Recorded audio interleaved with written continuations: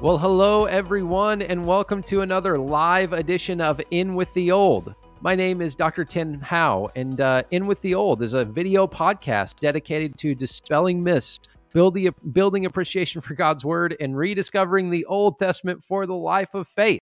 And I'm joined ever by my faithful co-host, Dr. Brian Koning. Dr. Brian. I don't think we're live, Tim. Oh. At least I'm not. I'm refreshing it, and I'm not seeing it. Okay. All right. Oh no, we are live. Go. Just kidding. Let's do it again. Here we go. From the top. Here we go.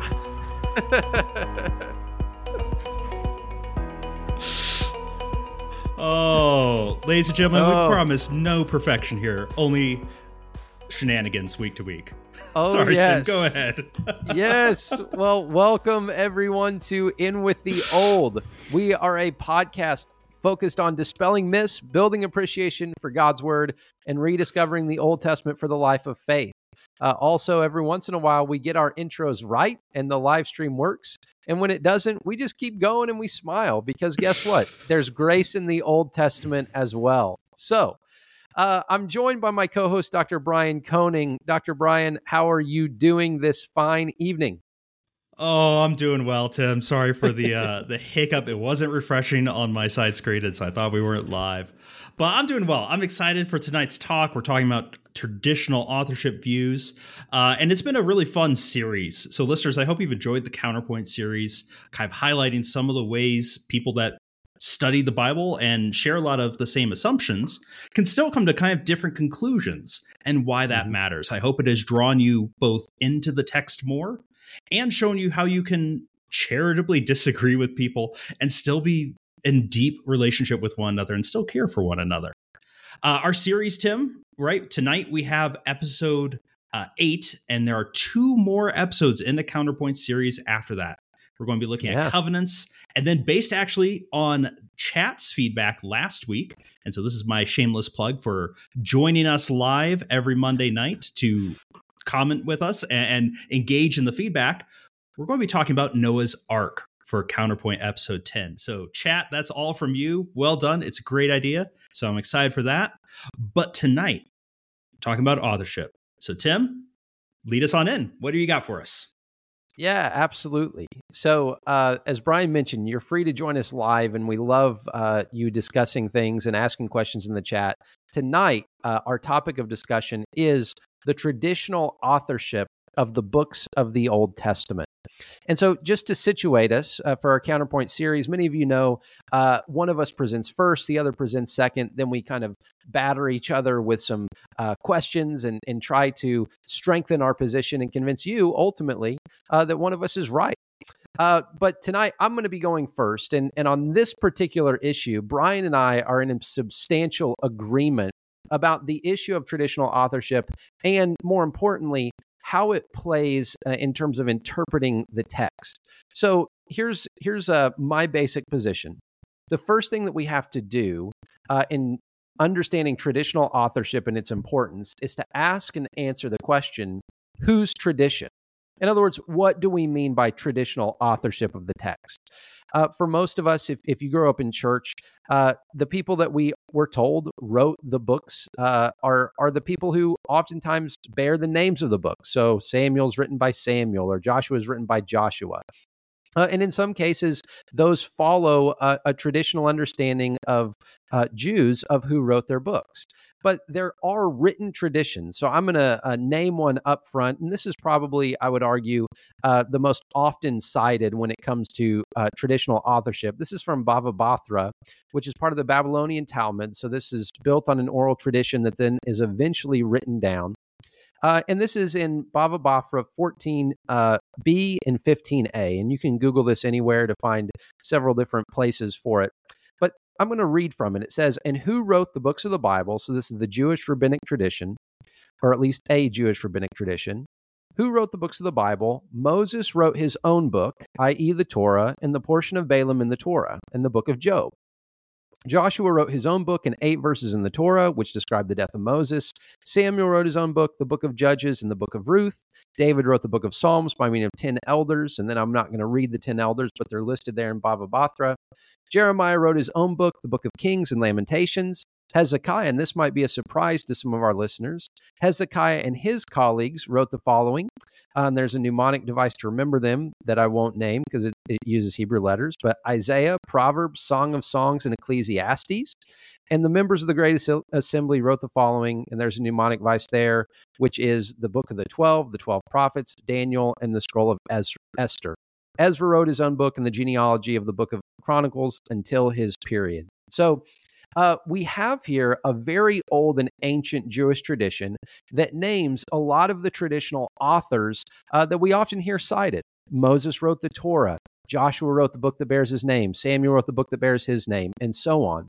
But it's also interesting because there are some books, and particularly books of wisdom, that are a point of controversy. According to Bava Bathra, we have Hezekiah, who was strongly involved in many of those wisdom pieces of literature. And so, again, that's just one Jewish tradition, but it shows us that there was a strong tradition, especially of things like Mosaic authorship or the authorship of the prophets. But there's also some disagreement. There's a dissertation published recently, Brian, and this was by a friend of mine named Dave Quackenboss, wrote it out of Southeastern Seminary, and the dissertation was essentially defending an ancient view of the authorship of Ecclesiastes, and it defends the idea that Hezekiah wrote it. But it's fascinating because in say, that particular book, we have a Christian tradition that ascribes the authorship to Solomon, but of course they were aware that there were other theories of that as well. So I want to provide some evidence in the text itself of traditional authorship, because my fundamental premise is, first, we have to understand what tradition we're talking about, but second, we have to understand what the Bible claims for itself, because that's key. We never want to claim something the Bible does not actually claim for itself. And here are some indications that some of these traditional authors are very possible. 1 Kings chapter 4, 29 through 32. This is a rather famous text where it says, God gave Solomon wisdom and very great insight, a breadth of understanding as measureless as the sand on the seashore. Solomon's wisdom was greater than the wisdom of all the people of the East and greater than all the wisdom of Egypt. He was wiser than anyone else, including Ethan the Ezrahite, wiser than Heman, Calcol, and Darda, the sons of Mahal, and his fame spread to all the surrounding nations. He spoke 3,000 proverbs, and his songs numbered 1,005. Okay, well, if there's 3,000 proverbs and there's songs 1,005, well, then it stands to reason that some of those ended up in the book of Proverbs, many of them in the book of Proverbs, and also very possible that you have Song of Songs or Ecclesiastes or other poetic and wisdom works that were preserved. So there's at least a case that Solomon wrote things, and if they were preserved in Scripture, then maybe some of those books are written by Solomon. Next verse, and this is a little bit more general, but this is from Exodus 17:14, so the Torah, right, the books of Moses. It says, Then the Lord said to Moses, write this on a scroll as something to be remembered.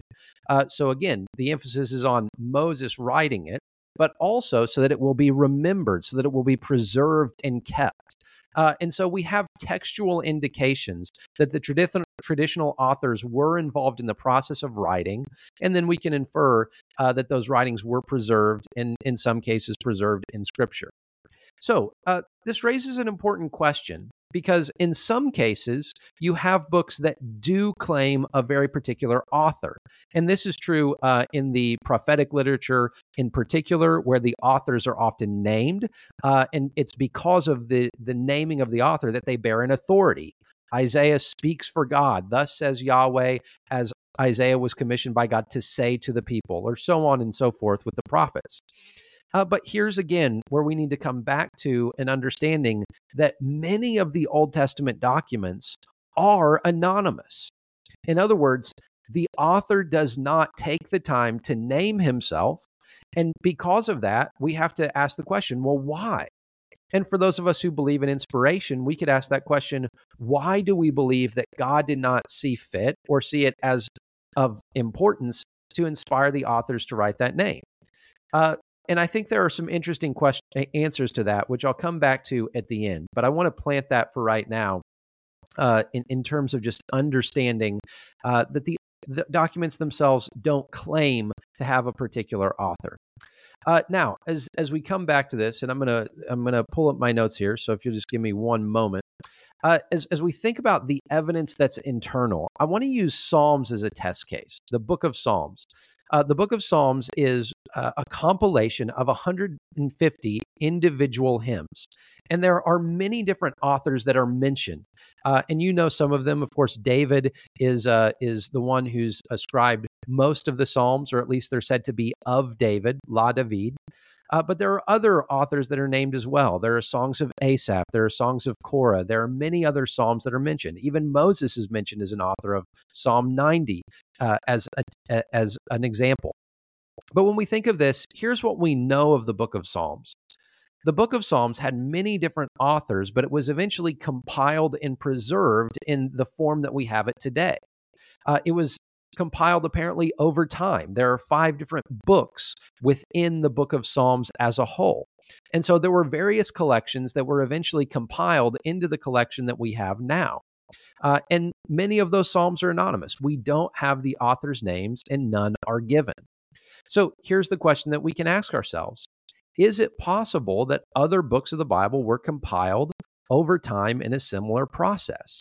And I think the answer to that is at least that there is a possibility that, say, an editor under the inspiration of the Holy Spirit, maybe a scribe like Ezra, took things that existed and brought them together into their final form. And as odd as that might seem to us, I don't think we have to be scared of that, as though somehow that causes us to say that the books aren't credible or truthful or inspired or inerrant. I don't think any of those things are true. But here's what I think we can infer from this, is that when it comes to the forms of the books that we have now, I think that much of those materials, in fact, I would say the vast majority of the materials of those books were written by the people who were concurrent with the time of the events that they describe. In other words, I don't think we have to posit some kind of late editor as a primary author. I think that people who are very close to the events of the biblical text wrote them down and preserved them. But I think it is very likely that in some cases, we see someone who comes along and puts them into a final form under the inspiration of the Holy Spirit, and then those books are passed down to us in that final form. So I want to end by a couple of considerations. The first is, why is it that many modern scholars challenge the traditional interpretations of the biblical text? Well, in some cases, modern scholarship will point out stylistic changes or vocabulary issues that they believe were not possible in kind of the time frame of the events that were described in those writings. So, for instance, they might say there's some kind of later Greek word that shows up in the book of Daniel, or there might be some loan words that show up in, say, 1st and 2nd Samuel or 1st and 2nd Kings that weren't possible at the time of those events. But here's what I would say to that. Those arguments are often based on a lot of assumptions that really can't be proven, and not just even proven, but in many cases can't be known. So I don't think we have any reason to posit that there was a big time difference between the time of the events and the time that those events were recorded. And when it comes to looking at the biblical text, when we see the biblical texts themselves, they read not as the kind of literature that is written well after the period of, say, hundreds or multiple hundreds of years. They read as though they're written by the hands of eyewitnesses who were there. And so when you have that kind of feeling of the text, when you have that kind of firsthand freshness that many of these texts have, I think when we look at the traditional authorship, we can look and say, well, unless there's a better candidate, we really have no reason to say that these aren't valid. So, for instance, when it comes to the Torah, right, we know that there are documents that precede Moses. We've talked about those in the past. For instance, we see that in Genesis chapter 5 and verse 1, the scroll of Adam. We know that he likely used pre-existing material, but I don't think we have any reason to doubt that the events that are described in the Torah were actually written down basically contemporaneously with the events as they actually happen. But here's where I land before I kick it over to Brian. We don't have to have a dogmatic opinion about original authorship. And we don't have to have it. Why? Because the Bible itself doesn't make it a point of conflict. At the end of the day, there's no way to prove who wrote these documents. We can look to the New Testament and we can certainly say, okay, well, the New Testament affirms Mosaic authorship of the Pentateuch or Isaianic authorship of Isaiah or so on and so forth. And of course, I think that's important. And I think the New Testament is inspired as a recording of what Jesus taught and what the disciples themselves believed. I think we can trust those. But in many other cases, say with the book of Samuel, there is no indication in the New Testament that Samuel wrote the book of Samuel. Is it a very likely possibility? Well, yeah, I think it is very possible. But when it comes to events that, say, occurred after Samuel's death, or when it comes to the book of Joshua, where Joshua isn't named as the author in either the Old or New Testament, I don't think we have to have a dogmatic opinion about it. And here's how I kind of look at it. In some cases, considering the traditional author, it might be helpful in terms of an exercise for our interpretation. In other words, we might say, okay, well, if Samuel wrote this or if Joshua wrote this, how does that help us as readers understand what he might have been saying? But I don't think it's necessary. It might be helpful for meditation in terms of seeing it through a particular set of eyes, but I don't think it has to be determinative in our interpretation. So, again, coming back to that final question, why is it that God saw fit to leave many of these texts as anonymous? Well, I think at least one possible answer is this. God never wanted us to see the Bible as an idol that we worship in its own right. And one of the themes that Brian and I talk about often is this need to come back to loving God and loving neighbor. We don't worship the Bible. The Bible reveals God to us. It points us to Him. But the Bible itself is not something that we hold as sacred in the sense of something worthy of worship. And I think as in terms of reading it and understanding it, interpreting it, we have to understand there are questions about it that we just don't have answered. We don't have a tradition, as other faiths do, where God gave us a book in its final form from heaven. We read a book that went through a very human process, even as that process was ultimately driven and maintained and, in one sense, superintended by God, so that we have the Bible as we do. But of course, some of those mysteries remain, and it's okay living in that kind of gray space. So there's a lot there, Brian. That's my basic position, and I'm glad now to kick it over to you. All right. Well, thank you for that, Tim. Really good points and a good reflective question for us to consider.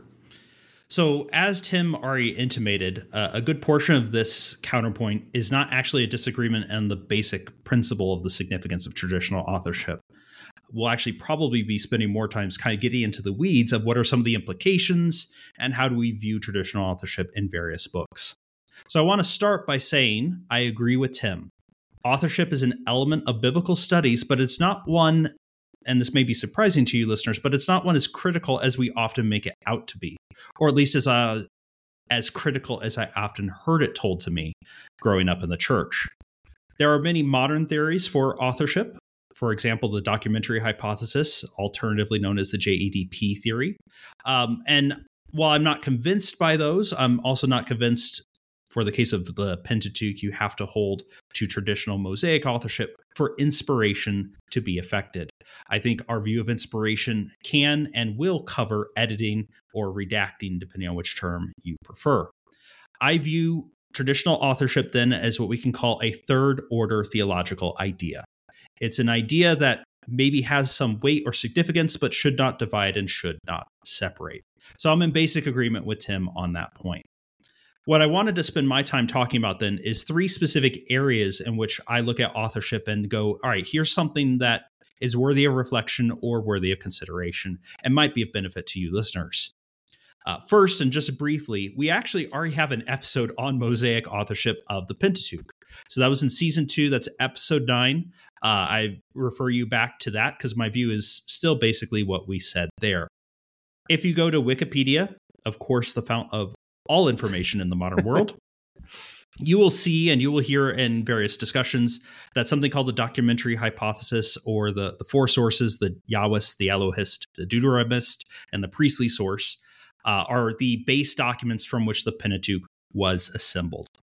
I do not think that is a convincing idea. I don't have a theological objection to it, but I have read criticism from both sides of the theological spectrum, both liberal and conservative. I think the theory makes some very poor assumptions about how we write. And so I don't find it convincing at the end of the day. I don't see another alternative theory aside from Mosaic authorship or primary authorship out there. And so as you are out there dialoguing about the Bible, you might hear this out there. And I refer you back to what we said in season 2, episode 9, to talk about our views on that. Now, one area I think authorship does matter somewhat significantly, and Tim touched on it briefly, is in the prophets, or what we call the writing prophets, because in Old Testament studies, you have the former prophets. And by that, we actually mean what we typically call the historical books in the English Bible. But the writing prophets, starting with Isaiah and going on, I think have to be tied much more closely to that historical figure than other books for this very reason. Judaism eventually is going to adopt what we call pseudepigrapha, that is, writing in the name of someone else. So the book of Enoch, no one thinks it's written by Enoch, right? You have, and this goes into the New Testament, the Gospel of Thomas is not written by Thomas. The Gospel of Judas is not written by Judas.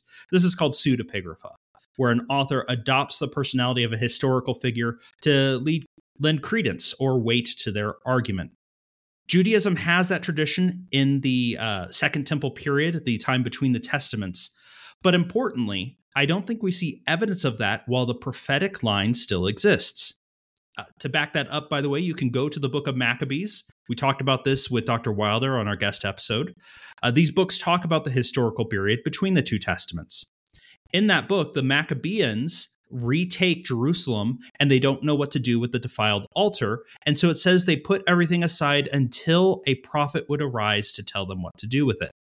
That tells us there is no prophet at that time.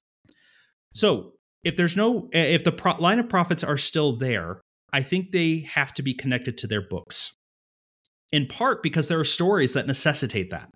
My big dissertation and one of my main interests is the book of Habakkuk. In Habakkuk 2:2, the prophet is told to write down the vision that he's going to see. In fact, it's told to write it down so plainly that even someone running will be able to make sense of it. That is an important point. God is giving a command to a prophet and assuming the prophet can actually carry that out.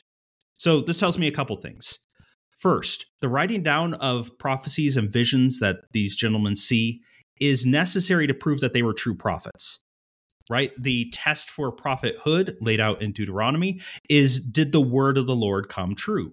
Well, the only way to test it, right, is to actually write it down to compare. Otherwise, you get this, no, guys, trust me, I said that, right? You'd have this my memory versus your memory. We write them down to verify if you're a true prophet or not, because true prophets are not something to take lightly, and false prophets are to be killed. Johannes Lindblom, actually, in his study on prophecy in ancient Israel, had this beautiful description of a prophet. And he says the prophets were conscious of the fact that they were called and sent to proclaim divine messages. Their task was to utter oracles and to bring to their people an urgent communication from God about sin and repentance, judgment and salvation. The only way to bring the message of God to the people, because a prophet can't be everywhere at once, is in some way to write it down and to preserve it so that it can be disseminated. Now, let's not push this too far. This insistence on the prophet being connected to their work does not exclude, for example, scribes or copyists being present. We even know in the Bible, in Jeremiah 36:4 and the following verses, that he uses a scribe, Baruch ben Neriah, to write down what God told him. There's no problem in that. It's not like Jeremiah is disconnected.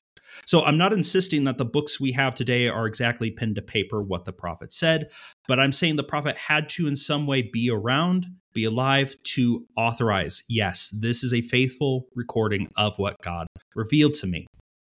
Again, Lindblom points out it's an incontestable fact that the prophets themselves sometimes wrote down their oracles because they were responsible for them. I think the writing down of prophecy is also required if we're to reject a theological idea called Vaticinium Equiventu. And no, I'm not trying to summon a demon live on this podcast. That's Latin for after the fact, right? We're talking about Vaticinium Equiventu is when you say, oh, I prophesied that this event would happen in history in the future, but it actually is in your past, right? And you're not prophesying at all. You're passing off history as prophecy. Most evangelical scholars like Tim and I would reject that as a rightful category. I do it on the grounds of that would seem to be deceitful, and God is not deceitful. Therefore, that is not permissible. So that also then requires the prophets to somehow be connected to their work. So I think in the prophets, it is much more important that we hold to traditional authorship. Now, here's my oddball. There are two books where I look at traditional authorship, but actually Christian traditional authorship. I'm going to agree with Baba Bathra here. I do not think that Solomon wrote either Song of Songs or Ecclesiastes. I don't think he wrote either one of them. Let me briefly summarize why. First, Song of Songs. And the name of the book is Song of Songs. Your Bible might have Song of Solomon. That's incorrect and hides and obscures the point of the book. Hebrew does not have a form of the superlative grammatically, the greatest, the best. Instead, it will repeat the noun, singular to plural. So Song of Songs is the Hebrew way of saying the greatest song. When we call it Song of Solomon, we obscure that. We also hide the fact that of Solomon is an ambiguous phrase. It's ambiguous in English as it is in Hebrew. The word in the inscription is Lishlama, to Solomon. Now, the inseparable preposition, the lamed, is being attached to his name. That can mean many different things in Hebrew. It could be written by him. It could be written about him, written to him, written for him, written in his honor, and on and on. It does not necessarily imply that he is the author. And in fact, I don't think he is. For within the text, there are two instances where Solomon is a character, and he's not saying I. So in both Song of Songs 3, 6 through 11, and 8, 11, and 12, Solomon is a character who is not the husband who is speaking in the rest of the book, and not the author. Beyond that, I actually think Solomon is the foil of Song of Songs. I don't think he's the husband. In fact, I think he's supposed to be the antithesis of what the husband is about. If you look at and read the book, and I get it, it's an odd book. It's a book about sex and marriage. For some reason, we're uncomfortable reading that. And I kind of look at a culture that struggles with those ideas and go, gee, I wish God had given us a book about it. Oh, wait, he did, and we don't read it. Okay, anyway, off my soapbox there. But if you go read the book, go to chapter 3, and in verses 6 through 11, Solomon is talked about preparing for his wedding day. And you get this beautiful description of the throne, of the mighty men that are carrying it, of the incense, of the perfume. And that's the point. In the very next chapter, the husband is going to reflect on his upcoming nuptials. Solomon focused on the grandeur of the preparations, all the things that are there. In chapter 4, none of that is mentioned. Instead, what does the husband focus on? He focuses on his bride. All the descriptions are about her. I think that's an intentional parallel. Solomon is focused on the trappings of marriage, but not the marriage itself, not the other image bearer in this relationship. The husband is focused on that. I think there's supposed to be a compare and contrast. Solomon is not a positive example, which I also want to point out there. Wouldn't it be unusual, to put it quite mildly, for Solomon to be the person to lecture us about marital love and fidelity? For crying out loud, he is in the hall of shame for sex addiction, right? He is up there. So why would we have a book about it? If you're going to claim, I will say this, if you're going to claim Solomonic authorship, I think you have to claim that this was written about his first bride. Anything past that, this book begins feeling very disingenuous because you know he doesn't actually feel these ways, or he feels these ways about many people, undercutting some of the central themes of this book. So I don't think Solomon wrote the book. I think he is actually being used as what not to do in a marital relationship, with fits with the historical telling of his life. To Ecclesiastes, I think Solomon's writings are in the book, but I don't think he is the narrator giving us his writings. I think what we have is someone compiling it. I'm open to Hezekiah with Baba Bathra, as they claim. I'm not going to actually make that claim. I'm going to say it's an unknown author. But this book appears to me to be a reflection upon the writings of Solomon, but it's being framed by another hand. The preacher, alternatively known as Kohelet, which is a transliteration of the Hebrew, does seem to be Solomon. So you see phrases like, I, the preacher, ruled in Jerusalem. I was wiser than all those that came before. There is something a little odd about that. There have been precisely 2 kings that have come before. That's not a terribly great boast that you're the wisest of only 3 kings that have come so far, but be that as it may. And yet, so I think we have those are clearly Solomon's writings, but then we have other writings of an individual that does not appear to be Solomon and appears to have been shaped and delivered to us by this editor or narrator. Why? Well, many times throughout the book, the speaker laments that they see injustice, but are unable to fix it. 3:6, 4:1, those are 2 instances. I think it happens about 5 times. Solomon's the king. Why is there something he sees that can't be stopped? And in those passages, by the way, listeners, you can go and read them. He's not reflecting on just like the fickle fate of life. Like there are things right beyond the power of even a king. But he's talking about person-to-person social injustice. That is absolutely something he would have purview over. So if this is Solomon talking, why is he not acting? You have, and Tim brought this up earlier, sometimes we go, hey, there's a word that doesn't belong here. There's an Aramaic and a Persian word in this book, or loan words rather. It's the word park in 2:5 and the word edict in 8:11. These might indicate, and I share Tim's caution here, they might indicate a late date for the book, but I'm always somewhat skeptical of how early we know words exist in a vocabulary. But that is an argument, and I want to put it out there. Lastly, or second to lastly, the end of the book and the beginning of the book both indicate that there's someone else speaking. Ecclesiastes 12:9 says, beside being wise, the preacher also taught the people knowledge, weighing and studying, and arranging many proverbs with great care. That's not the preacher talking, that's someone talking about the preacher. This is why I think the book is actually written by a Solomon historian, giving us the content of his life. And here's the key point. Ecclesiastes ends on, right, obey God, for that is the duty of every person. That's a fairly positive message. That is out of step with the conclusion of Solomon's life. At 1 Kings 11, we see the end of Solomon's reign and Solomon's life, and there is no redemption, there is no coming back. This book seems to be written by an old man reflecting on his whole life, and so this would be an out-of-step conclusion. It does not appear Solomon ever really redeems himself or comes back to a positive relationship with God, and so I don't think the conclusion is written by him. Instead, I think this is someone drawing the conclusion from Solomon's life. What he, even with his wisdom, failed to see because he was entrapped by his sin. So I do take it, just to say it one more time, that this book is a conclusion of a later author drawn from Solomon's life. So briefly, we could talk about Mosaic authorship of the Pentateuch, Tim, if you want.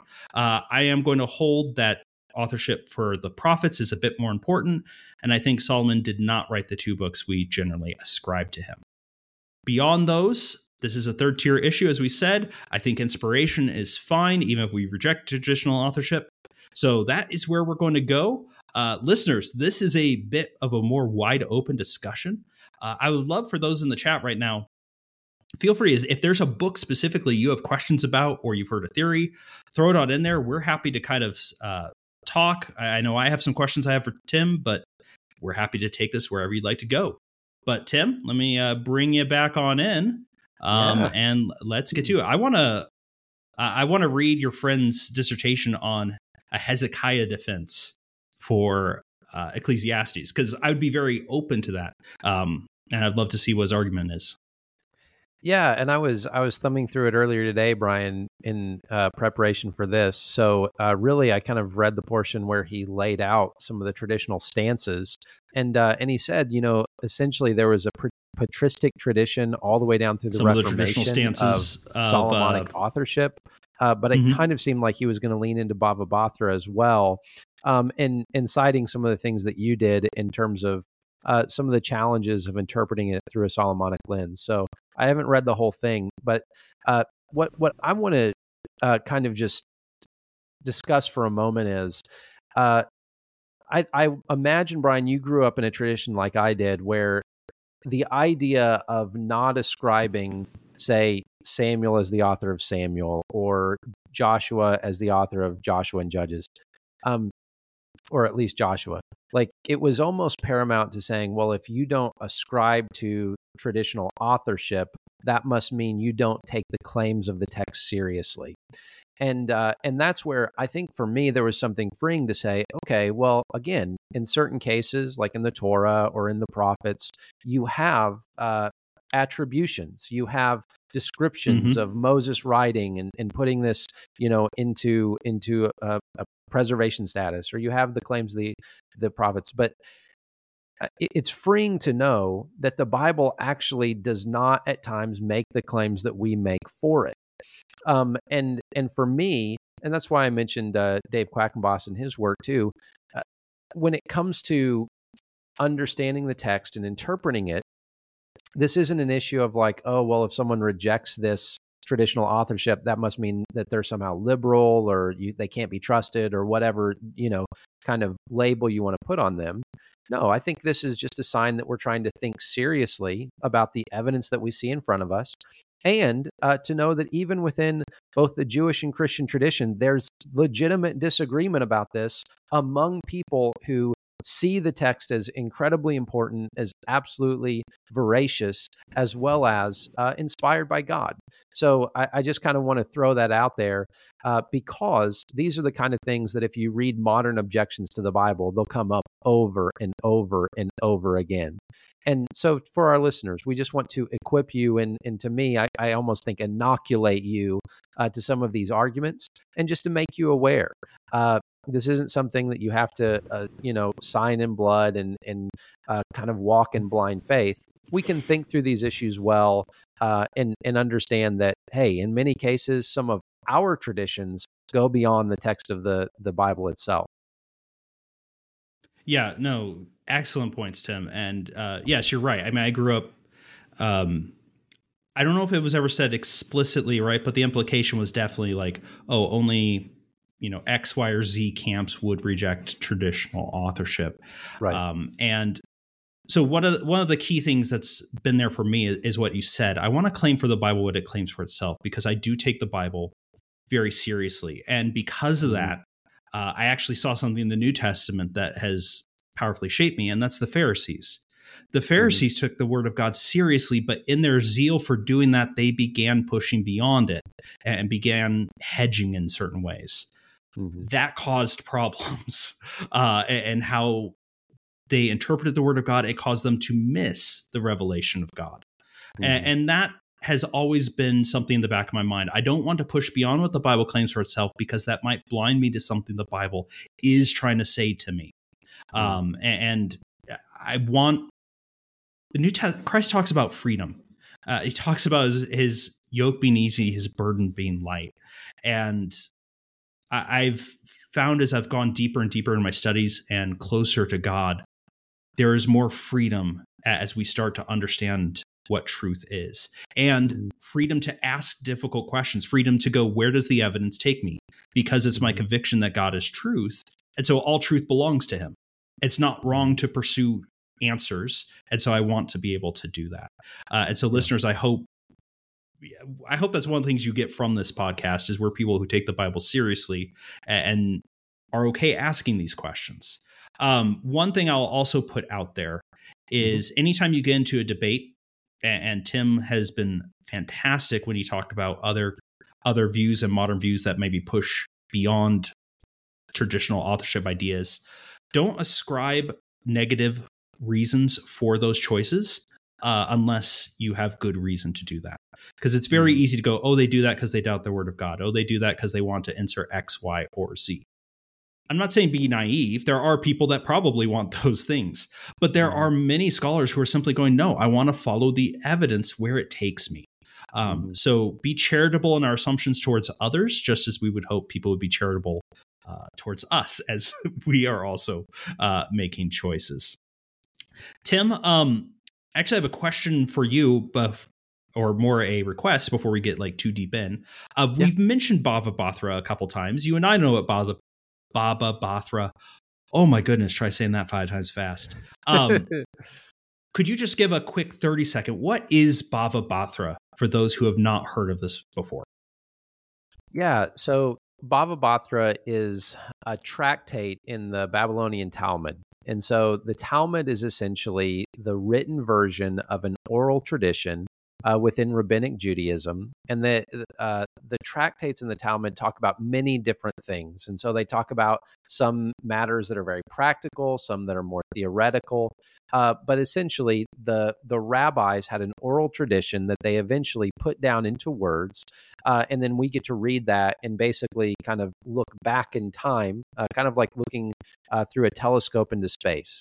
You can kind of see back through time in terms of the understandings of the rabbis with reference to particular traditions or beliefs.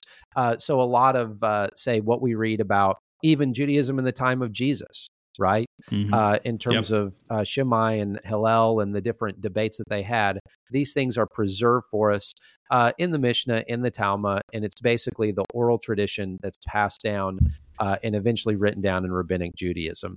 So a lot of times, that's the 30-second version, but just to add to it, a lot of times whenever people talk about, well, Rabbinic Judaism believes this, they're quoting from these different traditions. And so I think that suffices for right now. But it just helps us to look at what the Rabbinic traditions were and gives us at least a starting point for the schools of Judaism that gave rise to those texts. Yes, excellent. Thank you. I just thought that would be worth filling out a little bit more. So thanks for that. Yeah. Well, Brian, let me ask you about this, because I affirm what you just said in terms of when we are engaging with people who maybe have more of a skeptical view of traditional authorship or even traditional dating. Something you mentioned is the understanding of ex eventu prophecy, right? Mm-hmm. It's the idea that among people who are not people of faith, one of the distinctions that we might bring to the text is we assume that this is possible, whereas others might look at, go ahead. Yeah. Whereas others might look at the text and say, well, it's impossible for Daniel to have prophesied this, or for Zechariah to have prophesied this, or Isaiah to have prophesied this. I think Isaiah is actually a little bit more difficult, because no matter what view you take of Isaiah, there are still prophecies you have to contend with. But we should talk about Isaiah later. Yeah. Well, when we think about this, how do you think we try to engage maybe a skeptical world, even in with very different starting points? You know, if we believe in the supernatural, but if someone's coming from a starting point where they don't, how do you think we engage this question of authorship with them in a way that's not intellectually dishonest ourselves, but is open to some of the insights that modern scholarship might bring without, sucking in the poison, so to speak? What do you think? Yeah, that's a good question. And what you said is at the core of the discussion here is that there are different starting points and different assumptions. So if you are a naturalist, and there are naturalistic, atheistic, biblical scholars, right? You don't have to be a believer in God to go, hey, this is an interesting book. This has been formative for culture across time. It seems to be well written. I want to study it. So you have some individuals, right, that come and go, all right, if I don't believe in supernatural events, if I don't hold to there's a God, or prophecy is a legitimate thing, what do you do with any of the prophets, right? It has to be ek eventu. It has to be after the fact. And so that's just an assumption that makes sense, right? This thing can't exist, therefore it has to be this. So what do you do with that? I think it depends on a couple things, and this is how I approach any discussion. It's going to depend, one, what's the context of our discussion? So Tim, you and I, if we're at an academic conference, let's say SBL, ETS, there are different things we're going to talk about there, because we're scholars all in the room. So we're going to push hard on certain areas, certain assumptions, certain theories. If we're not in that setting, that changes how we approach it, I think. It will depend on what relationship I have with the individual, because my basic idea is you have the assumption that prophecy can't exist. I have the assumption someone came back from the dead. Therefore, my bar for miracles has to be high. I was just actually talking with my pastor about this on Sunday. That just seems to make sense, right? Like, if someone's come back from the dead, there are very few things I'm going to say that are more improbable and more supernatural than that. Like legitimate resurrection, not just we thought he was dead and he came back, like legitimate resurrection. So we have different starting points. That tells me we're at loggerheads. I'm not going to be able to argue through an assumption, not usually. So I'm going to instead start pushing back to go, what is the basis underneath this assumption? This is probably something that I'm going to have to argue from natural theology.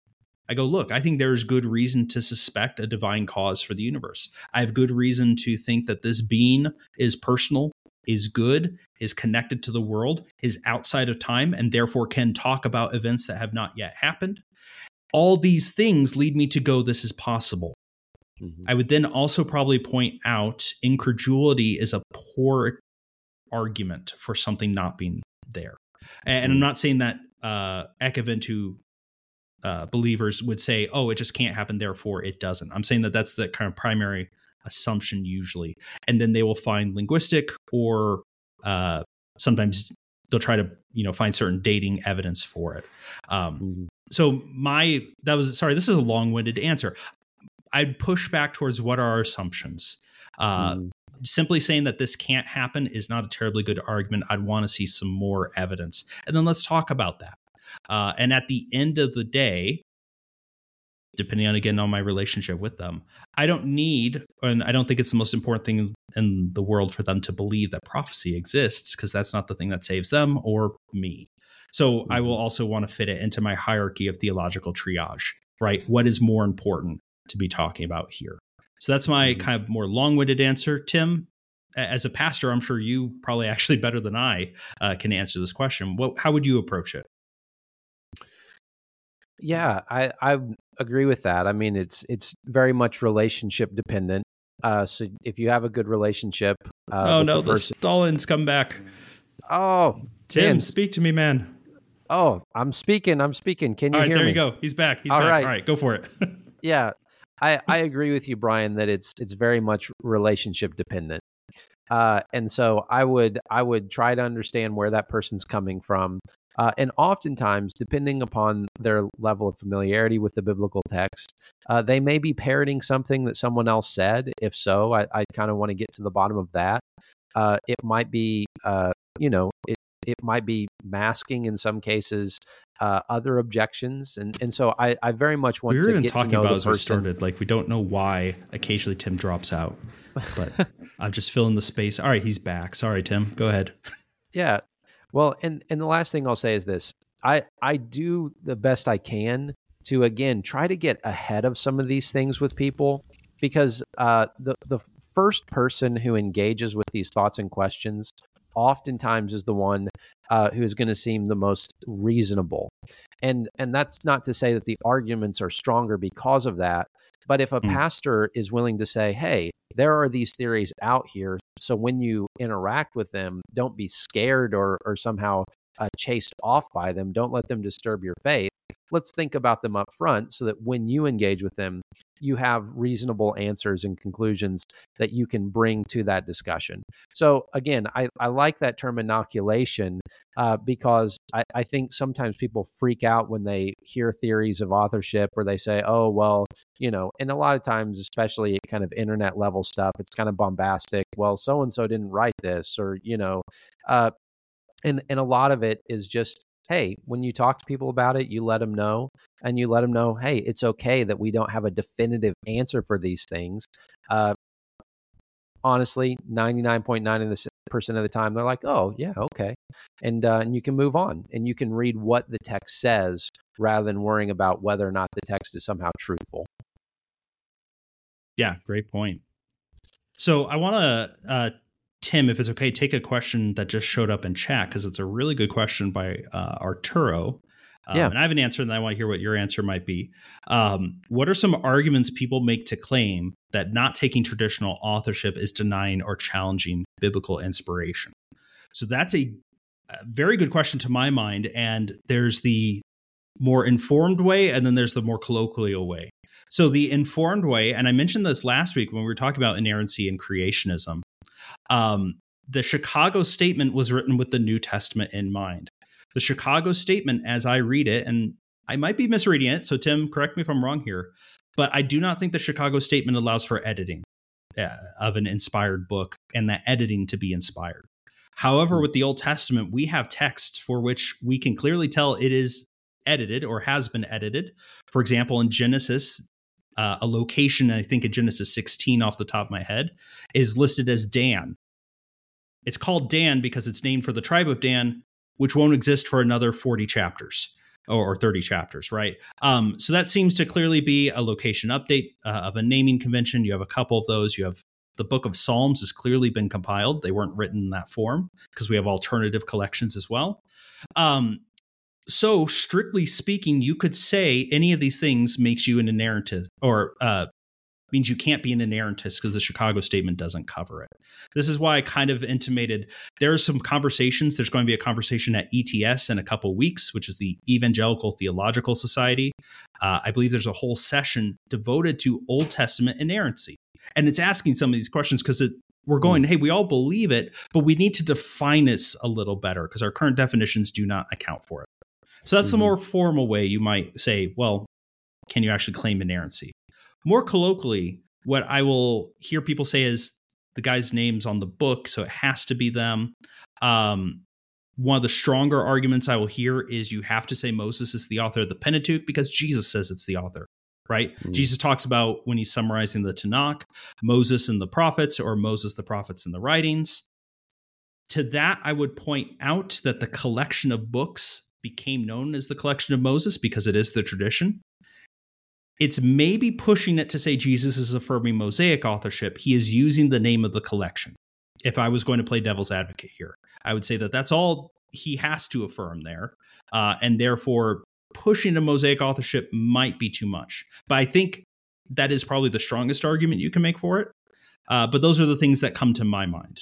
Tim, what are some of the ways you've heard it argued?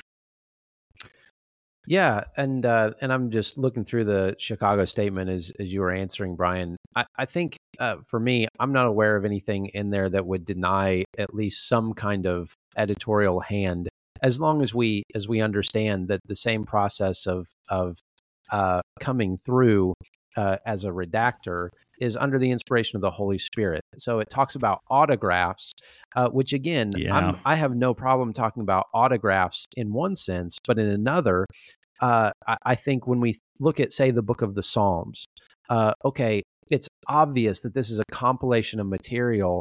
So there is no autograph of Psalms, right? Right. It's like, what do we mean when we say autograph? Do we mean, and this is what I would argue myself, is autograph in that case meant the final form as it was collected. Okay. So is there eventually an autograph? Yes. But was it the original writing of those Psalms by the author with that pen in their hand? I think the answer to that is no. Okay. So we just have to be careful. And this is why we said the Chicago Statement, and even like the word autograph, assumes more of a New Testament context where you have, say, the autograph to the book of Romans or the autograph of the book of Matthew, right? Yeah. It doesn't fit as well when we think of a text that we know was a compilation of many other things. And just real quick, listeners, when Tim is saying autograph, he's not talking about like a signed baseball. Autograph in biblical studies means the very first document that the author put pen to paper on. Everything after that is a copy. So autograph is that original. Sorry, Tim, back to you. And I actually think even within New Testament authorship, there are some at least things that we have to iron out. Like, for instance, did Paul use pre-existing material of his own in, say, the writing of Ephesians or Colossians? Well, I think the answer to that is almost absolutely yes. Why? Because there's verbatim repetitions of those, which means that maybe he had already articulated those things, kind of like in our modern parlance, if you have maybe a paragraph written of one thing and you kind of copy and paste it into another. But I think most evangelical scholars would say the moment the final product was written, that becomes the inspired autograph in terms of the definition of, say, the Chicago Statement. Some of that's a little bit weedy, as in the weeds. But here's what I would say in terms of traditional authorship and inerrancy. On the one hand, I again think most evangelicals, if you press them to it, would say, well, of course, I agree with the fundamental premise that we don't want to make any claims that the Bible doesn't make for itself. But here's at least part of the reason why people push for, say, the authorship of Samuel in the book of Samuel, or Joshua, or whatever it might be.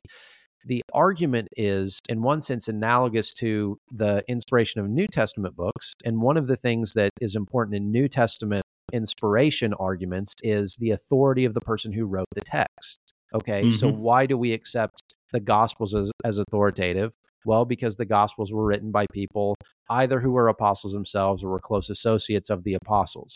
So there's a direct tie of the authority of the document to the proximity of the author to Jesus himself. So it's a little bit difficult if we say, well, the authorship of these books is totally anonymous. In some cases, it might give us a little more comfort to say, well, this is on Samuel's authority, or this is on Joshua's authority, as opposed to, well, we really don't have an idea of who wrote this, but our tradition tells us that it's inspired by God, and therefore we accept it. And that's where, again, I don't think that our faith rests on whether or not the author had some kind of big name. I think we really can look at this and say, well, God was just as active in the process of the preservation of Scripture, in one sense, as he was in the process of the authorship of Scripture. And so, to me, it's more analogous to the book of Hebrews, right, in the New Testament. I think it was Origen who famously said, right, who wrote the book of Hebrews? God only knows. Yeah. And yet it's because of the content of the book of Hebrews that we can say, well, was it, and I'm not even going to get into that, whoever it was, we can receive it as inspired by God, not because we know for sure who the author was, but in one sense, because it's self-attesting in terms of its truthfulness. And that's what I would say in terms of the anonymity of the Old Testament text, is that they are self-attesting in terms of their truthfulness. The Spirit has spoken through them through long ages, to the point where we don't have to doubt the spiritual author of the text, God himself, even if we don't know for sure who the human author is.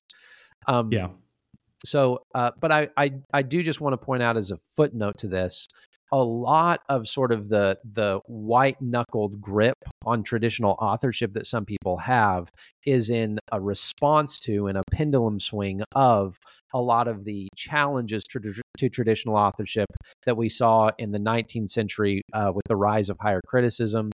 So a lot of people say, well, if we don't hold on to this tightly, then we're on a slippery slope to denying inerrancy or an inspiration completely. At which point, again, even as we look at the historical evidence going all the way back to Bava Batra or some of the disagreements in the early church and beyond, there has always been a recognition of some of these features of the text that require some kind of explanation. There's been disagreement for 2,000 years as to who the author of some of these documents are, at which point I agree with Brian. In theological triage, or understanding how weighty is this, or how much of a difference does it make in our everyday life, to put it a different way? Well, again, not much. Why? Because we do have a very developed sense of the inspiration of these documents. Yeah, that's well said. The phrase I like from the New Testament is, "My sheep hear my voice." So when you talk about the attestation of Scripture, that you go, I can hear the voice of God, that's part of the justification for Hebrews. I think that applies to the Old Testament. I also, if there's any listener that's going like, oh my goodness, do we have the right books in the Old Testament?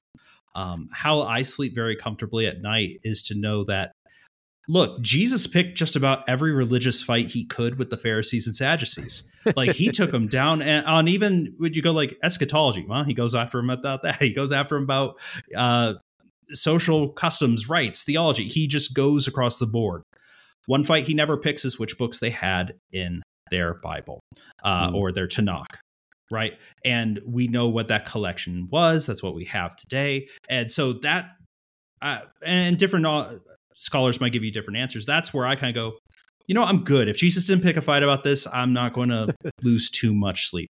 Now, that's an assumption. That's not an argument, but that's just my personal where I kind of end up on that.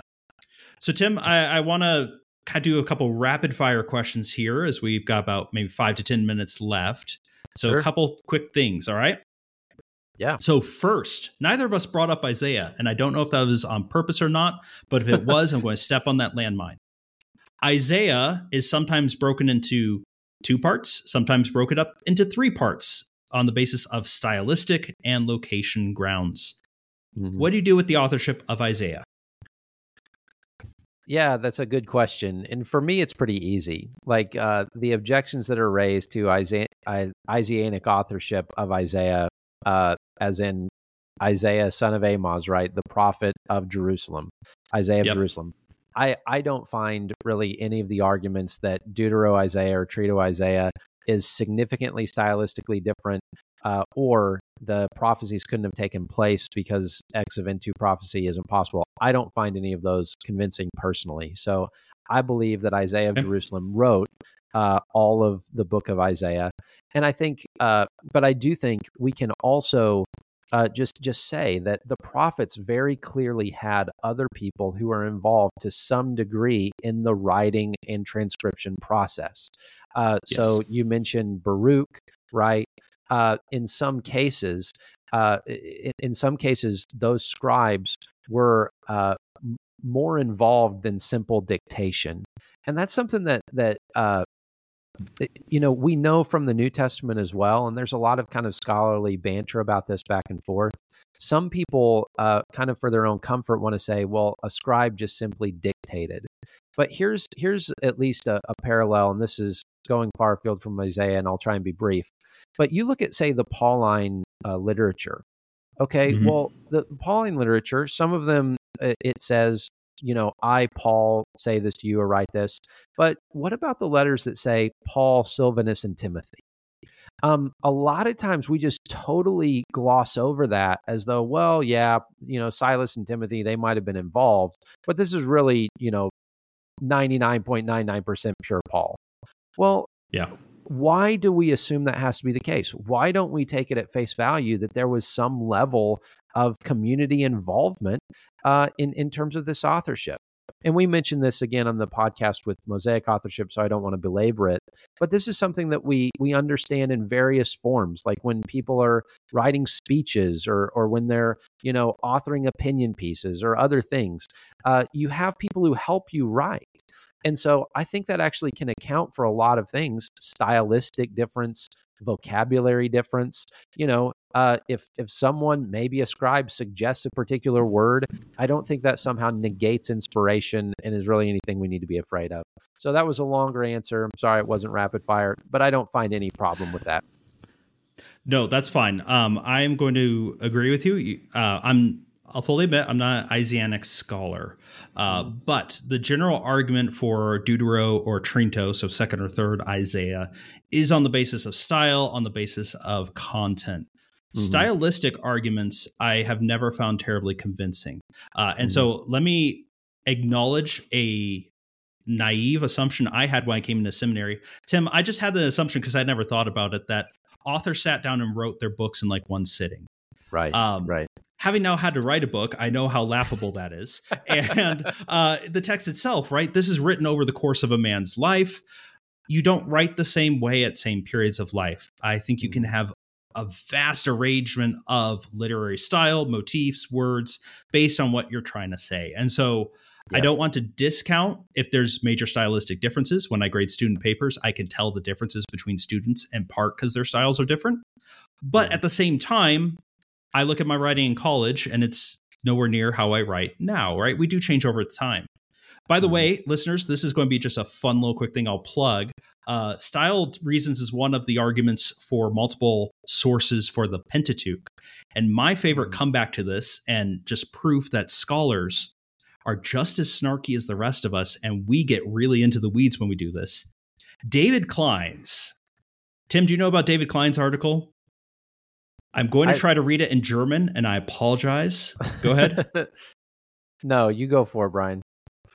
All right. So big apologies to all my German speakers out there. But his article is entitled Überlieferungs und Religionsgeschichte Studien zum Pubak. I butchered that horribly, and I know I butchered it. Sorry. The title of his article is Further Directions in Pooh Studies. And that's not scatological. It is Winnie the Pooh. David Kleins is a genius. He published this in JSOT Sup, which is a very good academic journal. He takes all of the criteria that people argue this has to be a different source because of that and applies it to the work of is it J.A. Milne, the writer of Winnie the Pooh? And it's a fully dead serious article. It's like 20 pages long. He starts talking about how honey has to be a fertility cult. And he goes on. And of course, as you're reading it, you're like, this is nonsense. It's a kid's book. It's a single author. But that's the point. We don't write like that. These things we dream up for ancient writers, that's not how it actually works. Stylistic grounds is a very poor reason to argue for different authorship. So you can find that, by the way, listeners. Google for Further Directions in Pooh, P-O-O-H. Remember the H, that's kind of important. Further Directions in Pooh Studies, you'll find it. It's linked on uniontheology.org. They have a copy of it for free there. Have a good laugh. It's good fun. So I would agree with you. Isaiah, single Isaiah, by and large, I've not seen a convincing reason to abandon that position. I also don't think it is a necessary position, but I do adopt it. One more rapid fire question for you, Tim, and then if you have any for me. Yeah. Solomonic authorship of Song of Songs and Ecclesiastes. What say you? Man, that one's more tough, and I'm going to punt on that. You know, when I think like you're not allowed to punt.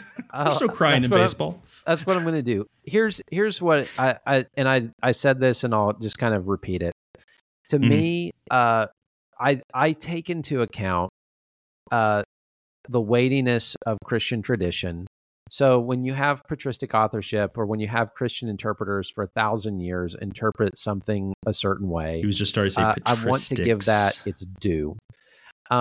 So how I tend to look at it is, okay, let's look at it through the lens of if it is Solomonic authorship. How could that potentially help us in our meditation of what the scripture means? Because, of course, the goal here is to interpret it correctly. So through the lens of Solomonic authorship, how does that change it? Through the lens of, say, the authorship of Hezekiah, how does that change it? You know, I am, even when I think of especially Ecclesiastes, I look at that and say, man, there are some significant issues. Some people try to, again, iron those out by, well, he wrote this later in life, or he wrote this early in life before he kind of, fell into his sin or whatever. But when it comes to those, I take it as a meditation exercise more than I do trying to weigh those arguments completely. Because at the end of the day, I am a card-carrying cynic, so I'm not unwilling to say we don't know, and that's okay. Yeah, no, I think that's fine. As I said, I think it does change, at least how I read it. I would have a problem with Song of Songs if Solomon is the author and the protagonist. That feels very, and maybe this is just a personal issue, that feels wrong. He is not the person I want to go get marriage advice from. And Ecclesiastes, I think there's we could do some interesting things with the story of the Bible if we go look. The first Messiah, and Solomon was viewed, right, as, hey, is this the actual Messiah? His horrible end and falling away from God, the inability of wisdom to save you from sin. I think there's some very interesting poetic justice and some literary themes if this is someone like Hezekiah reflecting on the lesson that the wisest man couldn't learn. That I think does change my reading, but I fully agree. I don't think you have I don't have a convincing argument, just some data points that suggest something. So I'll let you punt on it.